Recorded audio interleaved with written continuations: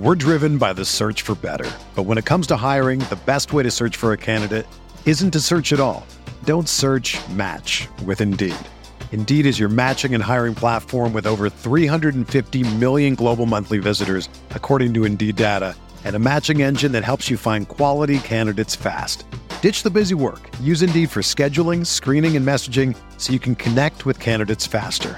Leveraging over 140 million qualifications and preferences every day, Indeed's matching engine is constantly learning from your preferences, so the more you use Indeed, the better it gets. Join more than 3.5 million businesses worldwide that use Indeed to hire great talent fast. And listeners of this show will get a $75 sponsored job credit to get your jobs more visibility at Indeed.com/Blue Wire. Just go to Indeed.com/Blue Wire right now and support our show by saying that you heard about Indeed on this podcast. That's Indeed.com/Blue Wire. Terms and conditions apply. Need to hire? You need Indeed.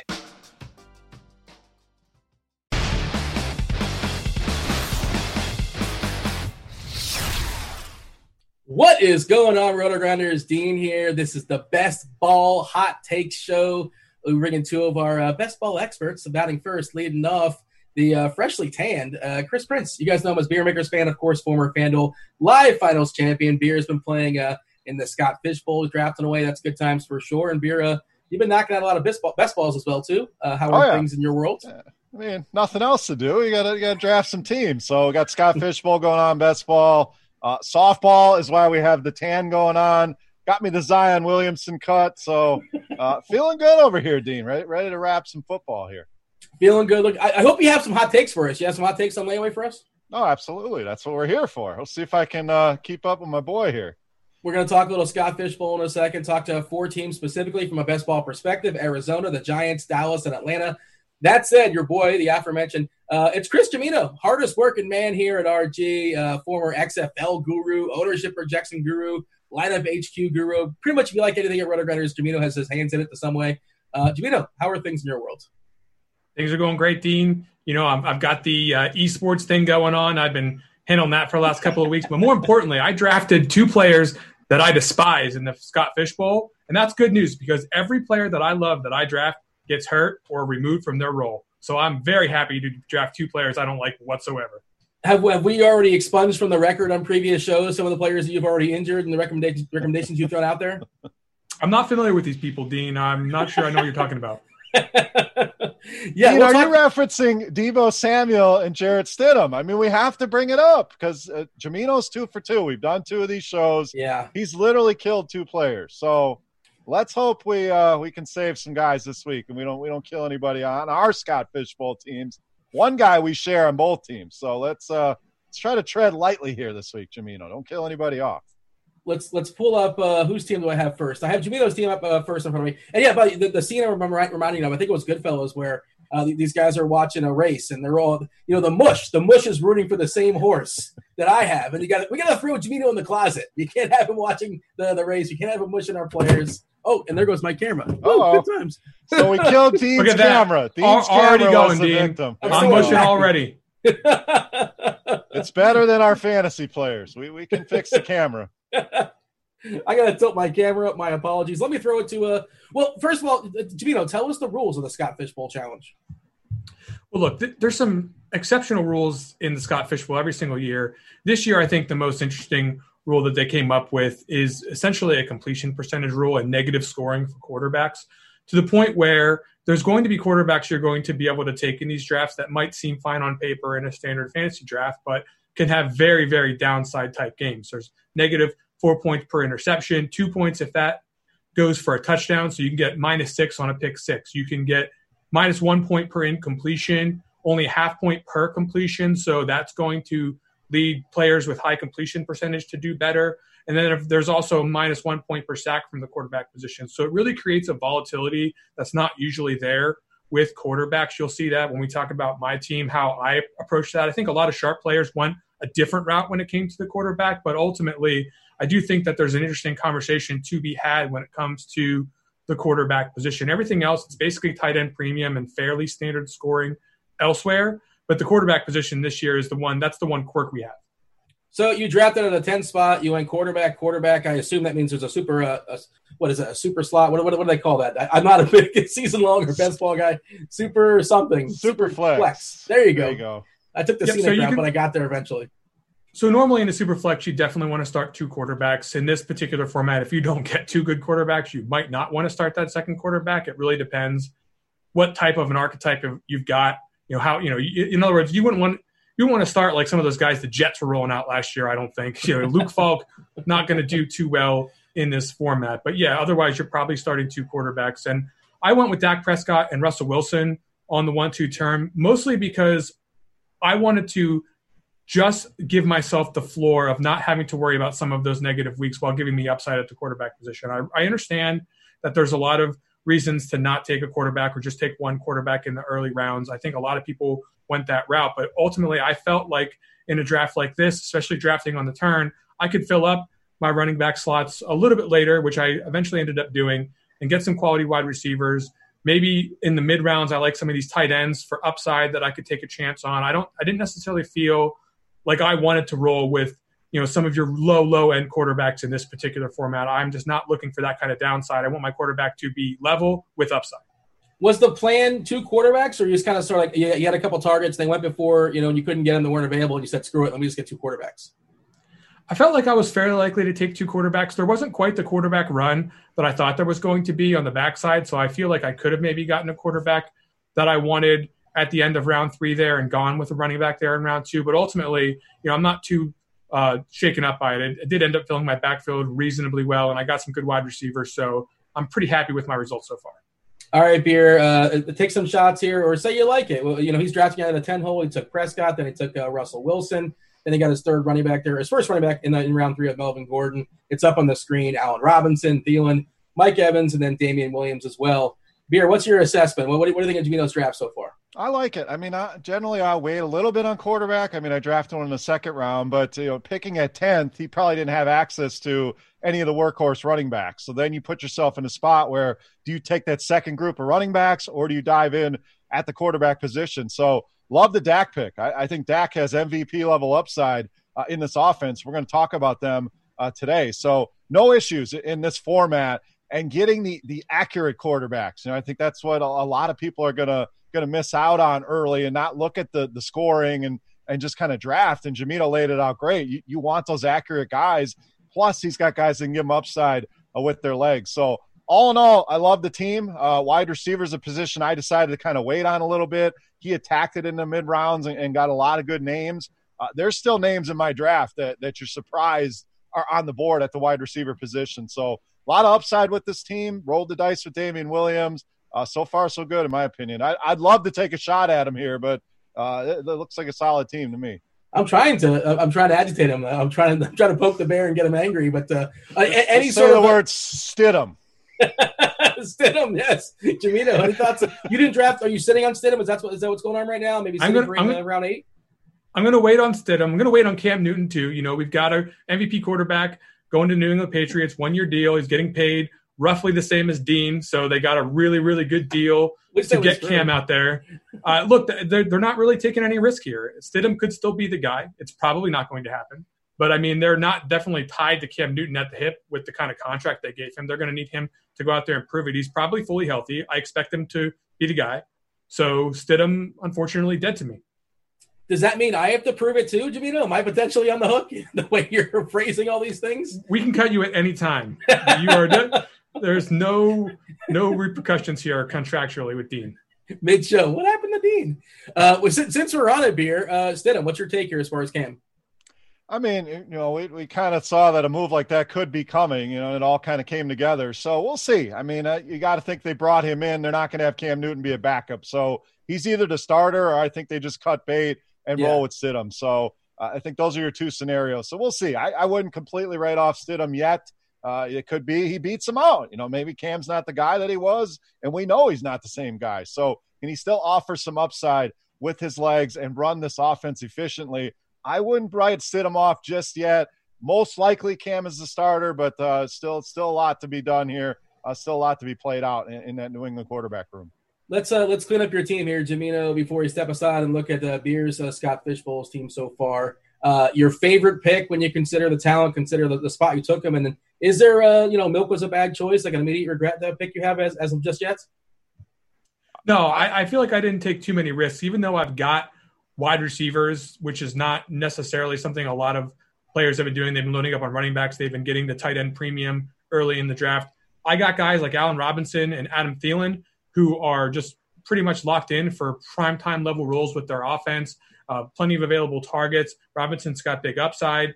Thielen is a guy who just doesn't have a lot of competition around him. And then Mike Evans I got as my third wide receiver. I don't like Mike Evans this year. I'm not really a fan. But if you're talking about getting him round number 6, you're talking about getting a guy in a half-point PPR format. So if he does end up having a little bit of touchdown equity playing with Brady as a guy who can get into the end zone, I'm not terribly upset about taking him as the third guy. I don't want to pay the premium price that we're seeing for him in best ball.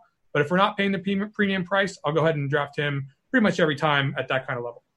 The screenshots, by the way, you guys are seeing on the screen right now. This is courtesy of the Scott Fishbowl app here at RotoGrinders. If you guys want to see it, you can see Jamino's team, you can see Beer's team, you can see everybody's team, you can see when players are getting drafted, ADP, and all that stuff. And so it's and there's a slew of experts in the industry. Obviously, basically everybody is participating in this. Jamino, are you in a slow draft? You have one of those guys just kind of sits on the clock and waits every 3 hours because Beer's ahead of you, or at least around here. I'm not going to slander anybody, Dean. They're thoughtful. They're putting some thought in here. Name names. Throw somebody under the bus. I like to picture them studying in between picks. Maybe Beer's. Maybe your league is just kind of flying through it. Beer, you had the 7 pick. Talk me through your strategy. You went running back heavy early, obviously. Yeah, I mean, I wanted to land one of those stud running backs. Luckily, Kamara fell to me, so I wanted to gobble him up, and it kind of played out as I hoped, kind of hoping a quarterback in that top 5 would still be there in the second round, and ended up getting Kyler Murray, and then it was just going to be load up on the running back position. There's a steep cliff. If you go 0 RB, that's a whole different ball game, but I think it's one or the other. I don't think you want to kind of middle it. So I wanted to go heavy on the running back. I'm a big believer in Todd Gurley this season in that offense. Jamino and I both agree Melvin Gordon is vastly underrated, so we both took him. Got him a little later here, so I'm going to toot my horn in the 4th round on him. And then Juju in the 5th. We talked about him, I believe, in our first show. I'm a big fan of him bouncing back. Ben Roethlisberger back in that offense. Deontay Johnson going to help open some things up. Ebron, I think that offense can be very good. So love the value on Juju. Come back. Jared Goff wasn't huge on that pick. The quarterbacks were starting to fly, so wanted to grab one before it really fell off. So he's a guy, if you can go back to 2018, Jared Goff, he's kind of middle of the road completion percentage. The interceptions were up this last season, but if he can get back to 2018, I'll feel okay about that. Stacked him up with Robert Woods and then grabbed the tight end there in Gronk in the last round. So feeling good. So far, so good. Hey, Colin Coward says that Jared Goff's got a top 5 arm in the league, so that's got to be worth something, right? Oh, boy. Now I feel worse about the Jared Goff thing. Thanks, Dean. I appreciate that. Did you take Woods because you took Goff or just kind of happened organically? How'd that work? Both. I mean, I like the value of Robert Woods there at that point, and it was a stacking opportunity here. So you're in 12-team leagues, so you don't have to get as crazy. But at the end, you need some of those things to work out, kind of like in the best ball championships where there's going to be a lot of teams at the end. So organically it came together. So I have no issue stacking up when it comes to, came together like it did. So good value there, in my opinion, on Robert Woods. You mentioned a decision point as far as 0 running back, and then you went the other route with loading up with 3 running backs, your top 4 picks. Do you feel strongly one way or the other, or it's just kind of sort of like what the draft gives you? I am more of a what the draft gives me kind of guy, but going in, I'm always going to lean more heavy running back early. I like a lot of wide receivers, and you're going to hear all summer long, wide receivers deep, yada, yada. Well, you got to like the wide receivers out of there. You have to feel good about them personally, not me or Jamino telling you there's 50 wide receivers, but when you dig in, there's a lot of good names I think are undervalued at that position. So I want running back early. The tight end position is premium, but it's only a half extra PPR. I don't think that's a massive upgrade where you see a lot of people going super early on tight end here. It helps balance the scoring a little bit, but I felt you could wait at that position as well. So grabbing those running backs early, coming back, mixing in some quarterback, going later at tight end. It's kind of fallen along the strategy I hoped it would. All right, Jamino, Beer was more than kind to you. Are you going to return the favor, or are you going to turn heel on him? What do you think of his team? No, Beers is starting with this pretty traditional look here. He's got the running backs that we like to have to give us our baseline in fantasy football. Alvin Kamara, I believe, is going to be in for a monster type season. The guy, he didn't really have the passing game upside that we know he's capable of last year. We didn't get in the box enough times last year. We know that the Saints are going to be in a really good position to have a good quality fantasy football team from a win perspective. So usually when teams are winning, they're scoring points. And I think that Kamara is definitely going to be one of the better picks of the 2020 fantasy season. So I'm very much in tune with what Beer's doing here. I have no complaints here, and I'd be happy to have the roster. You're not a fan of old man Gurley, though. And I say old man because he's 26, which is ridiculous to say, but he's got an old ligament, if nothing else, or an old leg, it seems like. You're not a Gurley guy, are you? Look, we'll talk about Gurley in a little bit here. I don't really have a strong take on Gurley. I know that when you talk about a range of outcomes on the guy, I think that you're going to get a pretty centralized range of outcomes on him. He does have some downside. There's probably not a ton of upside. He's probably not going to be the guy who's going to be the Todd Gurley of old, where he's getting all kinds of touches in the run game and the pass game, but he's got the touchdown equity. The Atlanta Falcons are probably going to be moving the football, and I can't really say too much bad about him at this point. You got to have a Gronk take, don't you? I hate Gronk for a number of reasons. I mean, the guy's on The Masked Singer in the offseason. He's skinny arm Gronk.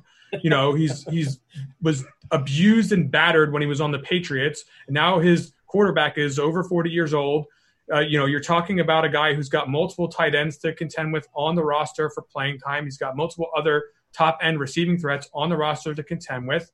And look, if the Buccaneers are better, like everyone seems to think, I would imagine at some point in the game, this isn't going to be like a run-and-gun type of an offense. They're eventually going to play to win the damn game, and we're not going to be seeing Gronk late in games. We're going to be seeing Ronald Jones grinding it out at the end of the game and stuff. We're not going to see Gronk with the classic Gronk that we remember. That's really my opinion on him. But, in the red zone, the guy's huge. So there's always going to be that upside for a tight end and tight end premium scoring to do something. He's just not one of my favorite picks of the 2020 fantasy draft. Beer, did you factor this in when drafting? Did you know he was in the Masked Singer? I don't know if that would change things for you. I did not. I knew he was a WWE 24/7 champion at some point. I did know that. He's got that on the resume. And, at tight end 12, a lot of people were taking him earlier, which I did not advocate for. But at tight end 12, can he be a tight end 1 in that range? Yes. I'm not expecting Gronk of old, but the touchdown should be there. The PPR scoring here for the tight ends really is not going to help him a ton. I mean, he's not a 90, 95 reception kind of guy. So it's the touchdowns I'm counting on the connection with Tom Brady. And at that point, with the tight ends room the way it was, he really stood out to me as a value there. So I don't love him this season, but I felt the value was there at that point. We're going to talk about the 4 teams we're going to talk about in just a second: Arizona, Giants, Dallas, and Atlanta. But I'm curious, Jamino, we're looking at the ADP stuff right now in the Fishbowl. And is there anything sort of popping? And obviously, you can only do so much with this information because the scoring system heavily favors quarterbacks.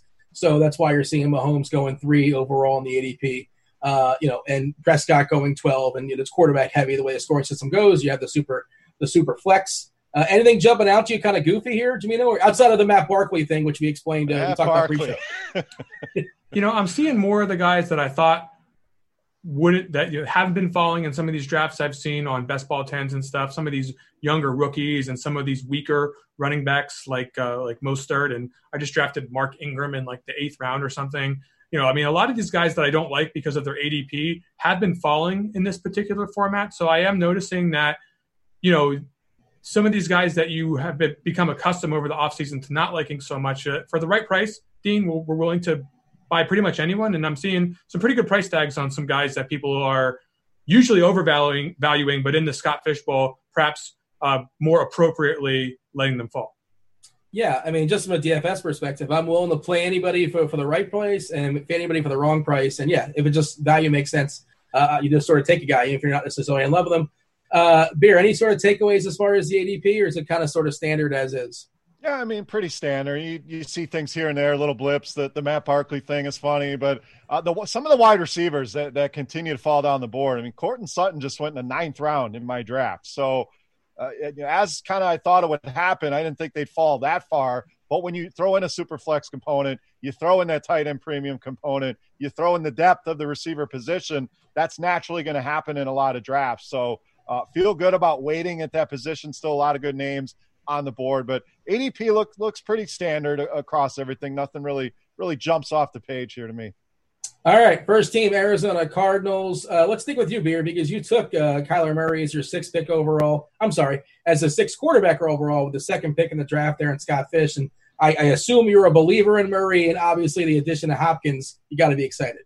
Oh, yeah, absolutely. I mean, Kyler Murray's a guy's rookie season, the completion percentage it was a lot higher than I thought it would be. So an accurate type quarterback. You hope the interceptions come down that can kill you in this scoring system. But big believer in this offense. We saw signs of it last season. I don't think it went as well as people last season wanted it to go in the beginning. But towards the end of the season, things started coming together. Now you add a year of Kenyon Drake, familiar with the offense. You bring in DeAndre Hopkins, another year of growth for Christian Kirk, Larry Fitzgerald there to help these guys. And maybe he doesn't give you a lot on the field, but he can give you a lot on the practice field and in the locker room. So all in all, I have big hopes for this offense. And Kyler Murray, we know, should take the next step.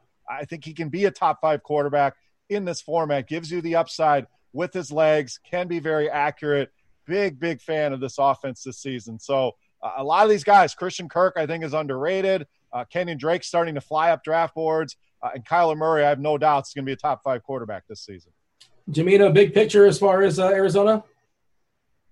I think Kenyon Drake is flying up draft boards for good reason. We have if you just look at the offense, just from a macro point of view, they're going to try to run a lot of plays. They did not run the kind of volume that they really, truly wanted to last season. They also weren't able to run in 4 wide receiver sets. They just didn't have the personnel, wide receiver wise. Now they've got that. They've got Hopkins to become a threat on the outside. Christian Kirk is healthier. Fitch, they're going to get their 2 youngsters, 1 more year of experience out there with Butler and Isabella. They've definitely got threats to spread the field and really run the offense the way that they want to run it. Of course, Kenyon Drake was already seeing 0 stacked boxes as it stands. I mean, if you look on a site like playerprofiler.com where they track stacked front versus base front and light front, I mean, the guy's running against a stacked front 15% of the time, number 36 in the league, averaging 6.5 defenders in the box. That was last year. That was before they had DeAndre Hopkins. That was before they improved their offensive line and before that they are going to inevitably just be a better offense in year number 2, better than they were in year number 1. So this guy's got the key role near the goal line. We saw him have a number of big touchdown performances. That's certainly not going to repeat every single week like we saw towards the end of last season. But at the end of the day, this is not a special athlete. This is not a special player. This is a player who's going to be the beneficiary of a good opportunity, both from number of touches and from the actual opportunity you'll see when he touches the ball with favorable conditions for running. Your take as far as Hopkins, I know we all kind of clowned on Bill O'Brien making that trade. Do you think he's in the right spot? Is 4 basically where he's landing behind Thomas, behind Hill, behind Adams, right in front of Jones, right in front of A-Rob? Is that the appropriate spot for Hopkins?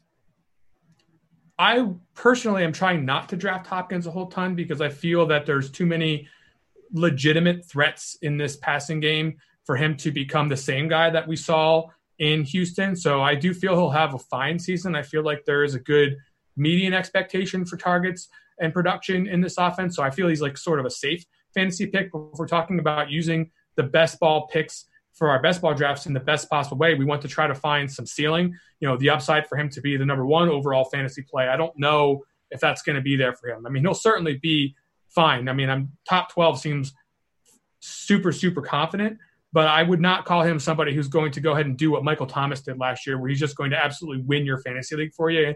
And in the first couple of rounds in the draft, you'd probably want to have at least that shot. Beer, do you find yourself landing on Hopkins? I know you're having a lot of best ball drafts out there.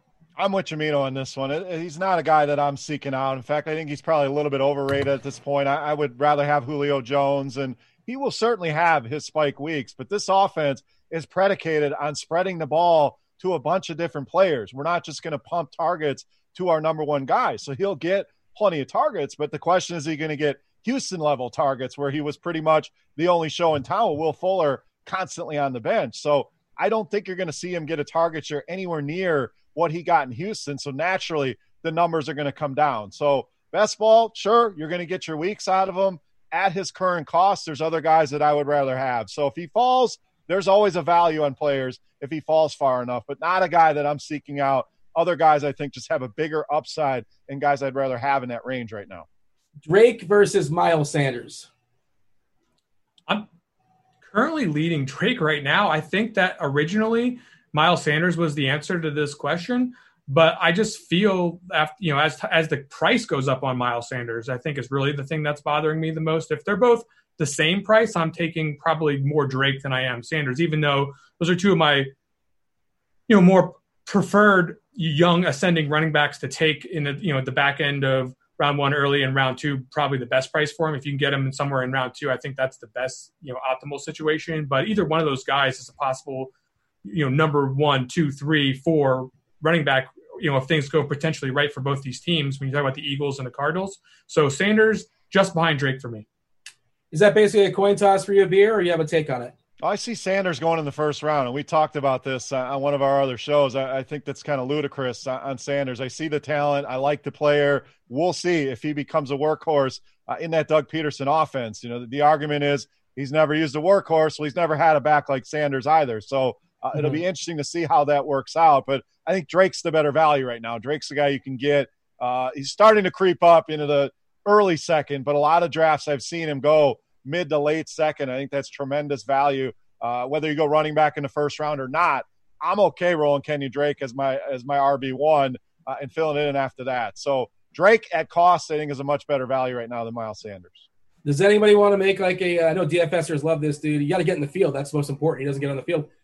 Andy Isabella as a last round flyer. Anybody want to throw it out there? Or it's just not happening. Not just yet.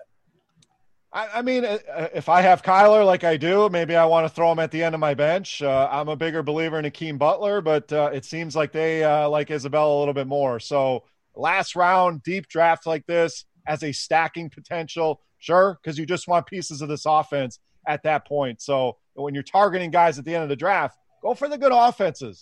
Don't be drafting guys from some of these offenses that are going to score 12 points a game. The Jacksonville wide receivers, guys like that. So last round flyer, sure, why not, especially if it's part of a stack.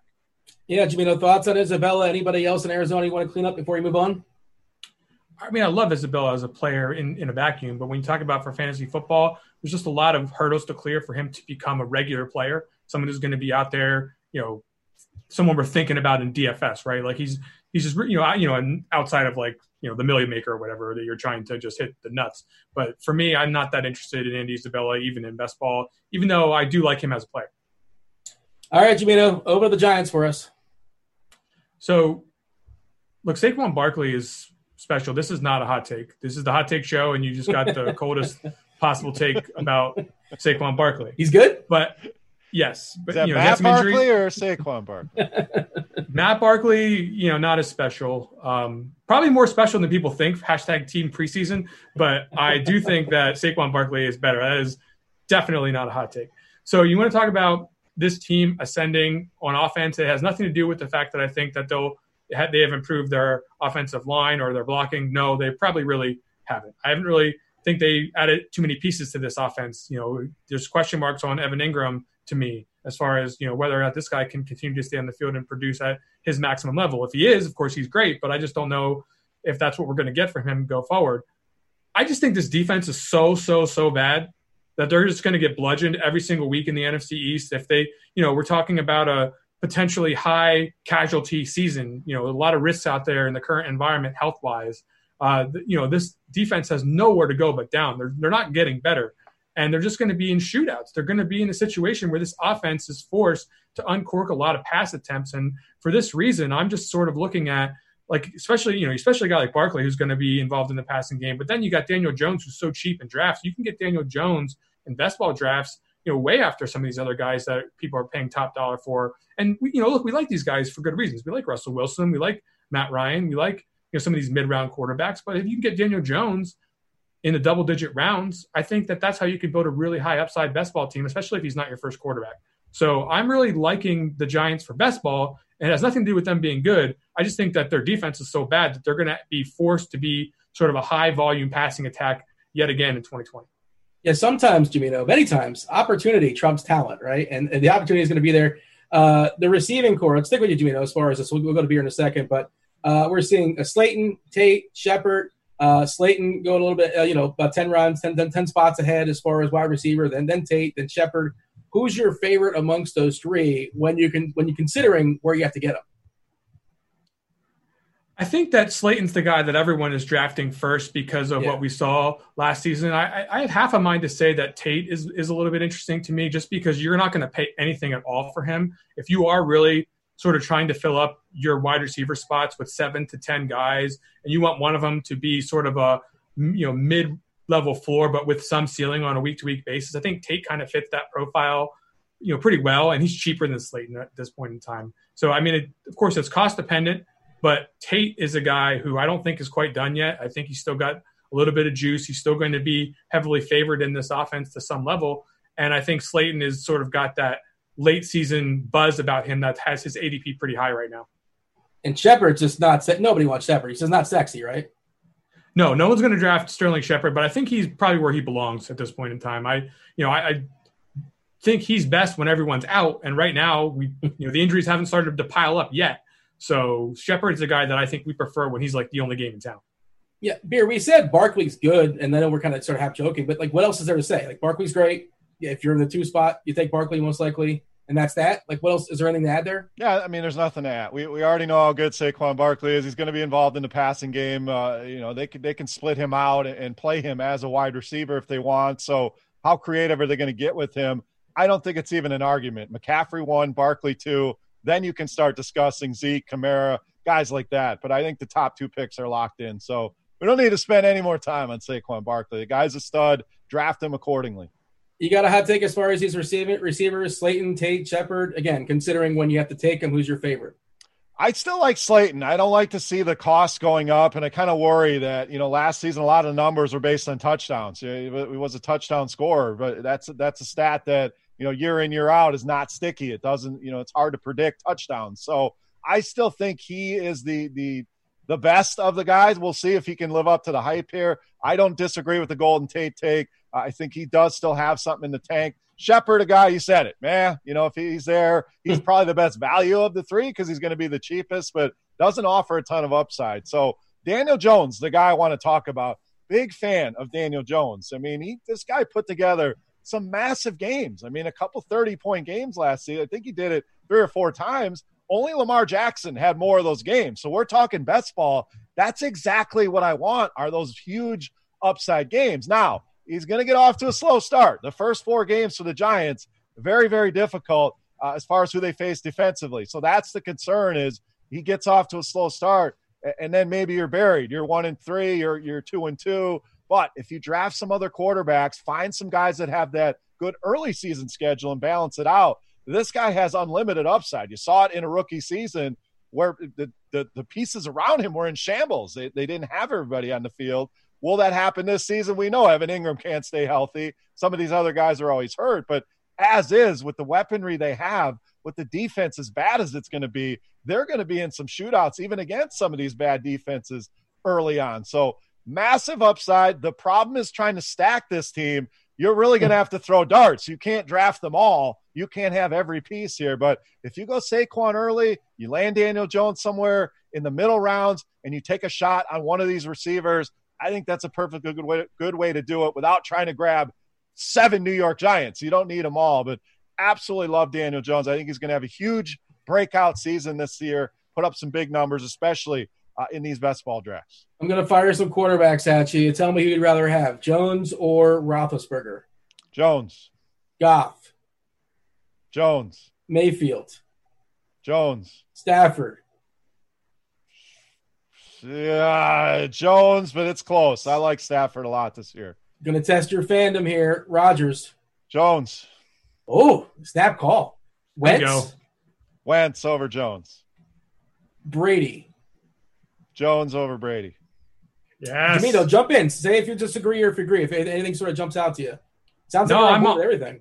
I'm totally on board. I think I think some of those names are pretty hot. Aaron Rodgers, I mean, it's becoming less hot as the season approaches, but I mean, he's been a guy guys have been taken at the top of drafts in years past. Was when he was in his prime. And now we're talking about taking Daniel Jones over him. So, what are they doing out there in Green Bay? Beer? What's happening? They basically have taken the ball out of his hands. You don't give him any receivers. They want to run the ball. They want to rely on defense. They play at a very slow pace, so it's just not the offense. When Aaron Rodgers was a stud, it was a fast-paced offense. They were throwing the ball over the field. They were throwing in the red zone, and the game plan has changed. So he's just not the same guy. You know, maybe that talent is still there. I think he can be that guy, but this offense is not going to allow him to be that guy. So I just don't see the upside with Aaron Rodgers. It's more name value right now. Who would have ever thought we'd be taking Daniel Jones over Aaron Rodgers, especially me, a Green Bay Packer fan, but here we are. I think Daniel Jones has more upside. Life comes at you fast. Let's play the tight end game as well, too. Let's rank these three guys, Beer. Ingram, Hunter Henry, and Higbee. I'd still put Ingram at the top. I just think there's a lot of upside if he can stay on the field and stay healthy. Now, we know it's a huge if and probably not going to happen, but Hunter Henry, I'm out on that offense almost completely. I just Tyrod Taylor, Justin Herbert, I don't care who it's going to be. I just worry about that offense and what they're going to look like. So love the talent of Hunter Henry, but would rather have Ingram. So I'll go Ingram. Higbee, big question mark. Are we going to see the Higbee that we saw at the end of last season? Or are we going to get in a committee here and they work Gerald Everett back in? So I'll go Ingram, Higbee 2, Hunter Henry. I'm pretty much hands off with him and the rest of the San Diego, Los Angeles Chargers. Jamino? Plenty of good seats available to the Chris Herndon concert, Dean. So you can draft him in like the 50th round or whatever. Or you can just overpay for like Evan Ingram and all those guys you just mentioned, which I would rather not do. And is Gronk behind all those guys, I assume? Gronk's behind all those guys, but I mean, I don't necessarily. I have them kind of in like a pack together. Gronk ranked quite a bit lower than those guys, but I see them all kind of the same way. I would just much prefer. I'm either going to take a gamble on some random early tight end situation, or I'm just going to wait. All right, clean up the Giants, Beer. Anything else? No, I think we hit on everything. It's going to be tough to stack the Giants. So if you're going to do it, grab a piece, 2-3 pieces. Don't try to go crazy with it. But love Daniel Jones this year. All right, Beer. How many footballs are in Dallas this year? Let's talk the Cowboys. Of course, you got Dak, you got Elliott, you have Gallup. Cooper is still there. They drafted Lamb. I've seen some people throw out Jarwin as a potential tight end flyer. What's your take as far as this offense? I mean, this offense should be good. We saw it last season. They were very good. They were right there with the Chiefs as one of the best offenses in the league. And now you add a guy like CeeDee Lamb to replace the aging Randall Cobb. You get younger at tight end going with Blake Jarwin instead of Jason Witten, and you still have Ezekiel Elliott to give the defenses fits as well. So I think this is a team I want to be very much so overweight on in my draft. Dak Prescott, I'm calling MVP. You want hot takes? Dak Prescott is going to be the MVP of the NFL this season. So I'm gonna go and get some futures down on that. But love this offense. I mean, Zeke right now I have number 3. We talked McCaffrey, Barkley. I think Zeke right there at number 3. We could have an argument with Kamara, Dalvin Cook if he's going to play. But Zeke gives you a lot of upside here. The receivers, that's where it starts to get dicey. I've seen Amari Cooper start to fall down the board a little bit. How does CeeDee Lamb affect this? Well, Randall Cobb got a lot of targets in that offense out of the slot. So would not surprise me. And I think we've mentioned this. CeeDee Lamb, as a rookie, can come in and make an impact. And let's not forget Michael Gallup and how good he was last season. And people are writing him off as well. So I think there's great value on Lamb, on Gallup. I'm not as high on Jarwin as some people seem to be. You wonder where the targets are going to come from with all of these great receivers they have, plus Zeke, plus Tony Pollard coming in. So Jarwin, a guy I tend to put below some of the other names in that range. But I don't mind flyers on Lamb, on Gallup, and I love Dak Prescott this season. So saw him on Jamino's roster, made me a little jealous, but I'll make that money back in the futures market. Dak Prescott, MVP this season. Jamino, what say you? I guess you're on board as well, to some degree. Look, when you have Michael Gallup and Amari Cooper, and then you draft the best wide receiver on your team in the first round, it's just incredible when you talk about the kind of upside that Dak is going to have when you have a powerhouse like Zeke in the backfield. And also they have Tony Pollard as well. I mean, they're absolutely loaded on offense. They have one of the best offensive lines in the league. It's, PFF just came out with their rankings. They had them 3rd, I think, and that's no surprise. I mean, they're just going to do what they want on offense with this personnel, and it's going to be brutal. And Jason Garrett's not there anymore. So, I mean, that's huge right there. Oh my good. Like, just give me all the Cowboys. I love the Dak MVP take here, where the NFC East, I think, is a good division for fantasy football this season. You're going to see the Giants Oh, my goodness. Let's just get ready for the Cowboys to score some fantasy points. Just get ready for CeeDee Lamb, folks. I mean, I'm not sure it's going to be fantasy time yet for CeeDee Lamb. I don't know if he's going to have like a huge fantasy season yet, but we're going to see it. If they're playing football this year, God willing, we're going to see CeeDee Lamb do something spectacular. We're definitely going to see things open up for these other guys on the outside, and we're going to see a lot of serial motions from Ezekiel Elliott. So all in all, the way that you could capture it the best is with Dak, but he's too expensive for my taste when you talk about best ball roster construction. So at the end of the day, I'll probably end up getting most of my exposure via Zeke early, and then maybe some shots a little bit later on the draft with the wide receivers. Yeah, so by the way, the if they're playing football qualifier is like that's presumed and like for everything. That's not just the Cowboys, that's all the teams and players we're talking about.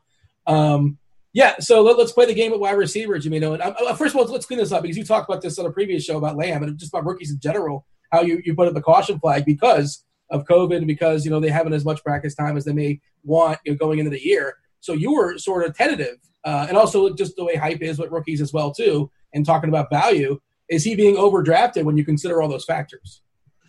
Well, sure. I mean, Jarrett Stidham, when you draft him in the 50th round and he's like a rookie and he doesn't know shit, Who's like, that? yeah, you're going to sit him on the bench and, he's not going to do anything in his rookie season. You're not going to see your second round backs necessarily locked in for, a full-time role. You're not necessarily going to see your fourth round wide receivers even make the team. But when you talk about special talents, normally those guys are going to see the field and they're going to be schemed to see the field.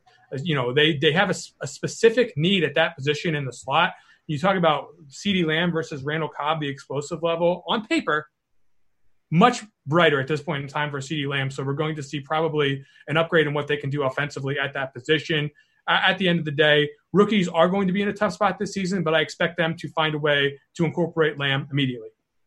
Here, he said Stidham. You know who's Stidham? You know who that is? Never heard of him. We killed him off in our last show. Never heard of that He's guy. dead. Let's play the game here, Jamino. Let's have Cooper go against Juju. Who do you prefer? It's not even close, Juju. Again, I love that's a hot take. No, it's not even remotely close, Dean. Mildly hot? lukewarm. That's a lukewarm take. Okay. Juju all the way for me. Juju's the better option, no doubt. All right, fair enough. I was on Team Juju as well, but I just thought for some reason I'm not as locked in as you guys for what it's worth, and I've not been drafting the way you guys have been drafting. So, I thought for some reason that Juju would be on the similar level. Okay, let's move on. AJ Brown. Also not close. We're talking about. I'm sorry. I'm thinking about Juju. I got Juju on the brain. Amari Cooper, AJ Brown. I think I'll take Amari. Beer, feel free to chime in if you disagree. Cooper Kupp. I think, when it comes to Amari, it's a situation where I do believe that I rattled off all those names. And for best ball, he's not one of my favorite picks because I believe that a guy like Kupp is going to have the higher target floor and a pretty decent size ceiling. The Rams, I don't think are going to be that skillful as an offense, but Kupp is going to wind up getting a pretty good chunk of the offensive targets in that system. So for me, I just think that Kupp has more of a projected volume share than does Cooper. We're going to talk about him in a second, but Ridley? Calvin? Beer, what do you think? I'm probably taking Ridley, but I'm Ridley over Cooper. I think you're really going to see Ridley take a jump this season. And there's people out there saying he's going to overtake Julio this year. I don't know that it's going to be a Julio Roddy White situation like back in the day. I think there's enough room in this offense for them both to be very, very good. But I think Ridley's going to explode this season. So, Amari, you're going to get those huge games. We know Amari puts up those 170 and twos, but there's some zeros mixed in there as well. So a lot of people talk about, I want the spike weeks. I don't want any damn zeros either. So you got to worry about that with Amari. So I love Ridley this season. I would go Amari over Kupp.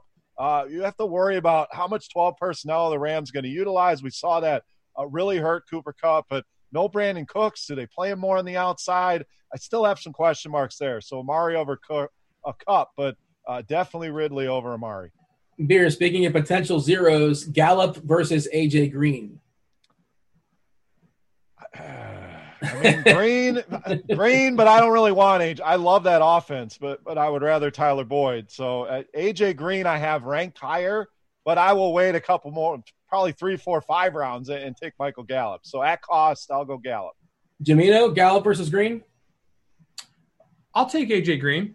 I'm a believer in what they're going to do with that offense this season, and I do think that they're probably going to end up having like similar looking usages. Like I don't think Green's going to be the target vacuum that we've seen in seasons past. I think that they'll both get their fair share of shot plays. They both got a pretty accurate quarterback slinging them the rock. They both have the ability to get in the box. So I'll go ahead and go AJ Green, but I think it's closer than it should be.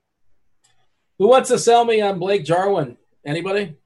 That's a Jamino. Jamino? Crickets? All right, moving on. Jason Witten had a lot of targets. Okay, so there's actually quite a few targets missing from this Dallas offense. And if you're going to start applying every single one of them to Michael Gallup and Amari Cooper, I think you're probably mistaken.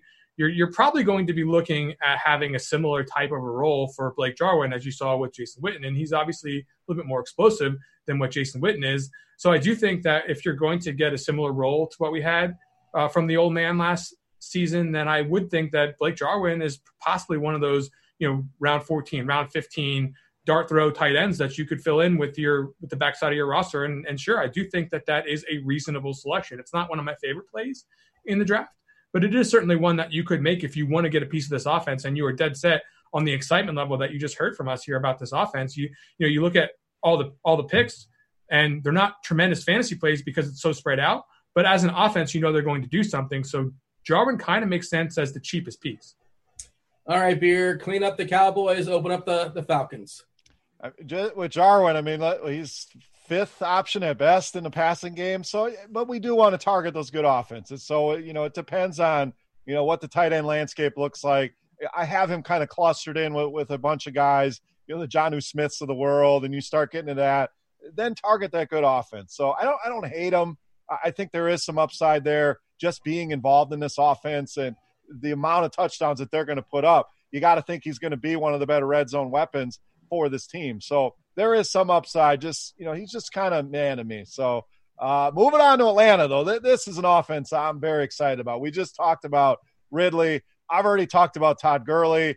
We know Matt Ryan it can be an MVP level performer. I don't think Julio Jones is close to done. Now, guys can fall off a cliff very suddenly. It can happen very quickly. But, I mean, this guy continues to put up 1,400 yards every single season. Now, can he find the end zone a little bit more is always the issue. But let's talk Gurley. I think that's the lightning rod here. And I'm a big fan. And I'm not expecting Todd Gurley to be RB1 like we saw that year with the Rams. But I do think there is some upside. There's not much competition in that backfield. I mean, Ito Smith is just a guy, in my opinion. Brian Hill, we all tried to make Brian Hill work in DFS. It just didn't work. But I've said this before. I don't know why Atlanta wouldn't let's just run this guy and see what he's got.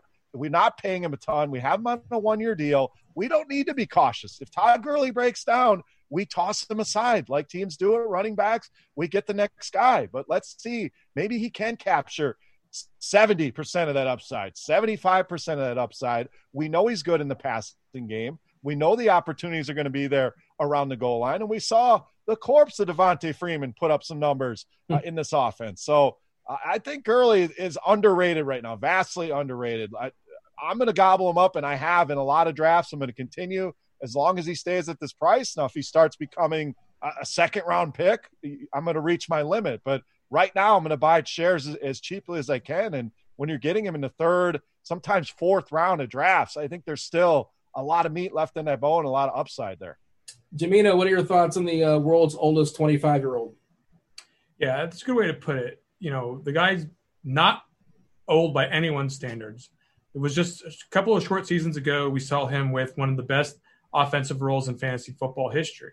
The guy was absolutely crushing it when the year they went to the Super Bowl. But now we're talking about an arthritic left knee. It is a pretty severe condition for a running back to be having. It's one that is not just physical, but it's a mental condition. It's something that the running back has to deal with thinking about all the time. It's something that the coaching staff has to think about when they talk about deploying for usage all the time.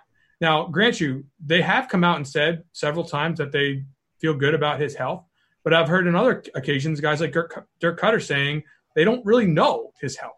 They think they know. He's past his physical. It doesn't mean anything. It just means that they're fine with whatever condition he's in right now. But nobody's out there in pads yet. Nobody's out there doing anything. They don't know what they're going to get here with Todd Gurley. So I want to be very, very price sensitive, especially since I think that everything I said about it being mental, especially the coaching staff part, that could limit the pure ceiling of a guy like Gurley. So I definitely don't want to overpay.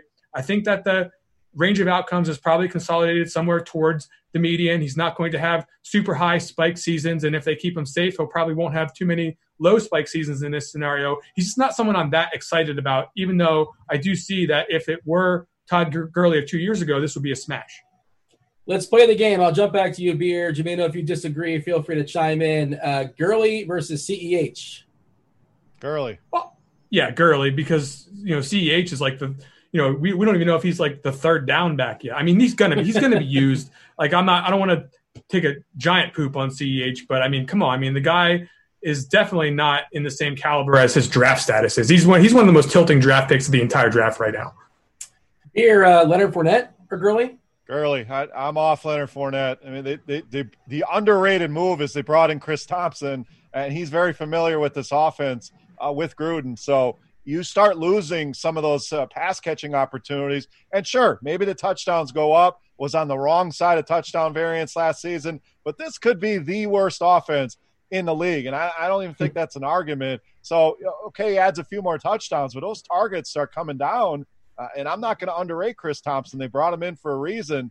I just don't see the upside with Leonard Fournette right now. So, Gurley, easy for me. Jonathan Taylor? That's Go ahead, a good Beer. one. That's a good one. I'm still going to say Gurley, but I'm very intrigued with Jonathan Taylor. You talk about potential upside behind the best offensive line in the league. It's just a matter of how much of the work is he going to get? How much is Marlon Mack going to be involved? How much is Nyheim Hines going to be involved in the passing game? But I'm very enthralled with Jonathan Taylor, not just because I'm a Badger, but behind that offensive line, there is upside. There's risk, of course, because he could be in a timeshare, but I'll say Gurley, but I am drafting a lot of Jonathan Taylor at current prices. Jamino, you wanted to jump in, and this is the hot take show, and your voice has gotten more booming. Maybe it's just my end, but your takes have been getting hotter. Maybe your audio has changed. Maybe it hasn't. Maybe it's on my end. I don't know, but your thoughts here. Dean, don't stand on the tracks when the train's coming through. You got Jonathan Taylor, the opposite of Todd Gurley when you talk about physical health at this point in time. He is young and ready to explode onto the NFL scene. I do think that Marlon Mack is a concern from an opportunity standpoint, but if this guy is anything close to what it seems like he could be, we're talking about one of those guys, Dean. We're talking about your Zekes, your Barkleys, one of these physical specimens that can absolutely dominate at the running back position. And when you give him an offensive line that can get the job done, as Beer alluded to, there is a massive ceiling here for Jonathan Taylor. Considering ADP, more likely, who are you going to have, Julio or Ridley? Definitely Ridley, 100%. I mean, I'm trying to get running backs to that spot where Julio's generally going. If we're talking about best balls and getting the robust RB start, then I'm probably going to have more Calvin Ridley than Julio Jones. You agree, Beer? Yeah, Ridley. I mean, I did see Julio Jones fall into the fourth round. It went the pick before me in the Scott Fish Bowl. So in the fourth round, I'm glad to take Julio, but he's still a guy that goes in the first two rounds in a lot of drafts. I'll wait and take Ridley 4th, 5th, 6th round wherever he lands. So, Jamino, you're the one that named these categories. I'm not sure if the official name is on the screen right now, but it is Hurst. It's a Hurst pun. So I guess did I bury the lead here? Do you want to talk about Hurst?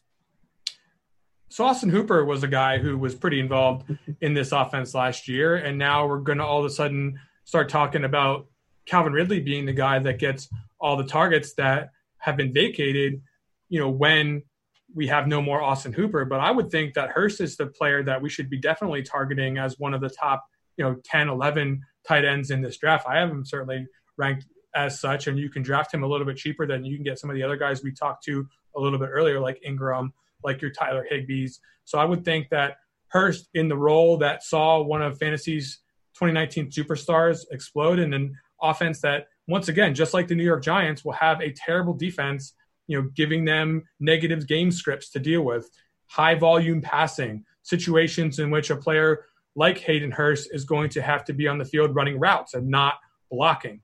So he's definitely not the kind of player, like your Nick Boyle in Baltimore, who the Ravens really needed as like it's like a double. You got Mark Andrews who can do a little bit of both. Hayden Hurst is sort of a one-trick pony, more of a pass receiver than a blocker. And he's out there with the athleticism to do pretty much the same thing that Hooper was doing, 6'5", 250, 81st percentile speed score. I mean, he's a little bit older for a young player, but he's still got the potential to be a fantasy star when you look at the athletic profile and his ability to work as a pass receiver. So I'm in on Hurst. Putting you to the test here right at the gate, Hurst versus Gesicki. I know everybody loves Gesicki this year. Hurst, and the thing about Hurst is a few months ago you were getting him super cheap, and the public has gotten smarter, and he's now become. I see him go as tight end 7, tight end 8. So people are on to Hayden Hurst, and for good reason. I mean, if he fills even a part of that Austin Hooper role in this offense, sky's the limit here. This guy is uber talented, very athletic. They drafted him before Mark Andrews back in Baltimore, so they saw it, and I think you're going to see it here this season with Atlanta, a team that's always utilized the tight end. So he is one of probably my highest owned player across all of my positions. I absolutely love Hayden Hurst. I hate to see the price going up on him. I still have no issue taking him as a top 8 tight end, but it was better when I'm going to get him tight end 14, 15 at those prices. Plenty of those shares in the bank already, but I love Hayden Hurst this season. Hurst versus Hooper? Hurst. All right. Jamino, you agree? Absolutely. Hooper's got a lot of competition there, and even in his own tight end room, he's got to deal with Njoku. So Hurst.